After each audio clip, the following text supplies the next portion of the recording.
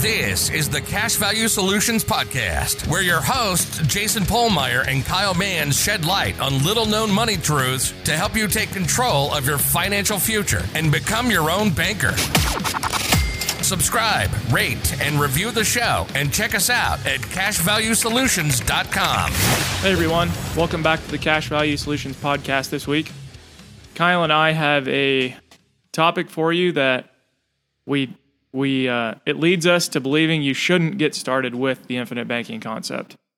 Yeah, so we think like if you have, let's say, bad debt, consumer debt, you should definitely pay that off before getting started for a couple of reasons. I mean, one, if we start off like credit card debt, the interest rates are huge. I mean, you're talking 15 to 22%, probably somewhere in there. Like, it makes no sense for you to start a policy until you get that paid down and done.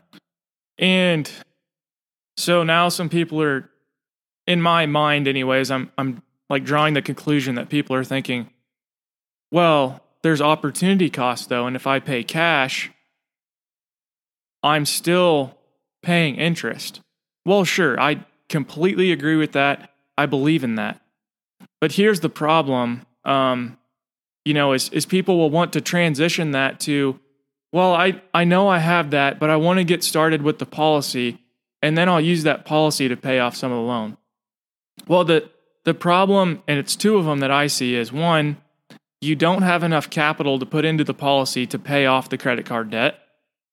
And two, which this just makes the first problem even harder, is whatever money you pay into a life insurance policy, you are not going to have that much money anymore available to you in a loan amount.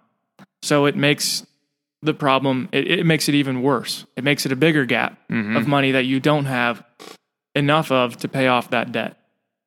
Yeah, I mean, I would never say it would never work to get started and then pay off debt, but just in most cases, this consumer debt, it does not work. Just get that paid off, and then let's talk about getting started. Get that paid off. I mean, another thing that I see is the fact of, why do you have this consumer debt? Sure, people can fall on hard times and stuff, but what is your decision-making process like? How did you get to this point that you needed to borrow money for this consumer debt? Mm-hmm. Why do we need to borrow money? Why can't we pay off our credit cards? Yeah. Why do we need to borrow money for household things? Whether that's TVs, maybe a computer, maybe even use that computer for work. Clothes, Xboxes, furniture. I mean, all these things provide comfort for you in your life, and I'm not saying you shouldn't have them, but it just leads me to the thought of somebody looking in and trying to design a plan for you of, first, we need to conquer this and prove, that you have the ability to save up money and not spend it before you make it. Sure. Yeah, and I know, like on YouTube, some books, I mean, there's examples of saying, oh, this is a great way to, pay off credit cards and stuff like that. It's just, it's hard for me to wrap my head around that being a great idea. Especially when, like I said before, you do not have access to the same amount of capital that you put into a life insurance policy in the beginning. I mean, there just is no way around it. Yeah, and maybe we want to go through, good debt and bad debt. I think that's a good thing. You want to lead us into that? Sure. So to start off, like good debt, this is a Robert Kiyosaki thing. Good debt puts money in your pocket, and bad debt takes money out of your pocket. That's as simple as you can possibly put it. Mm-hmm. And there's some things like, a car.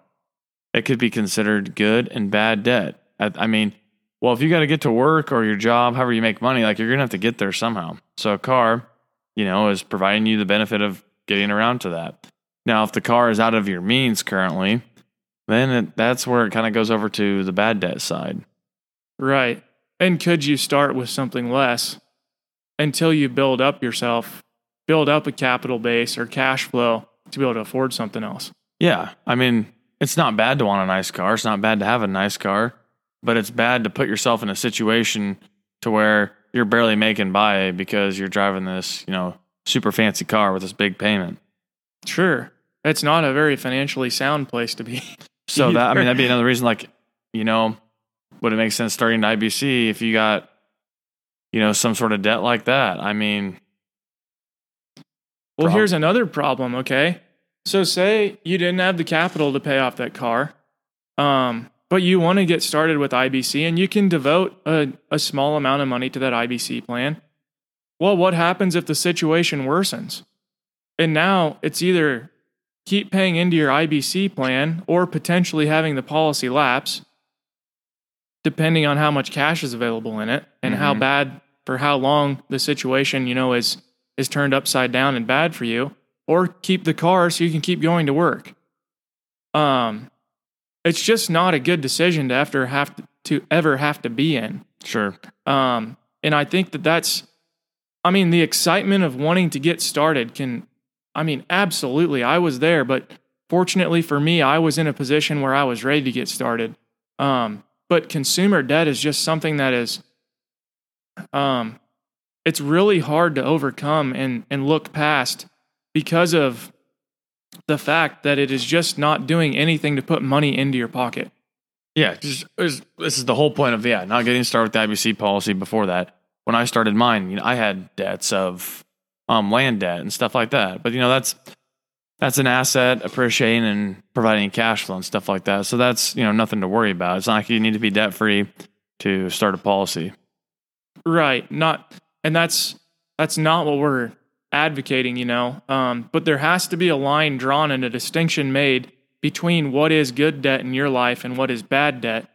And then we need to start looking, and say, okay, well, I know you want to get started, but what if we look at the situation and, you've had years in the workforce, but yet you still have consumer debts and things?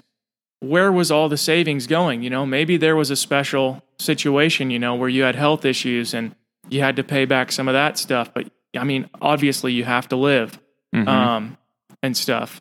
But it all draws further questioning and further need to see what has caused this in the past, what leads us to believe that things can be different here now in the present and into the future. And until you're ready, you get your debts paid down. In the meantime, while you're working on that, you can take the principles of IBC itself and just start it on a small scale, in your savings account or whatever. That's an excellent point, Kyle. Build up that premium until you have, that enough money to, start. Get your debts paid off or your bad debts paid off. You have some money to start a premium. It's not like you just can't ever do a policy. It's not everybody can do a policy right away. And it shouldn't discourage you either. And we'll meet with you still too. We'll have this conversation with you and help you as much as we can.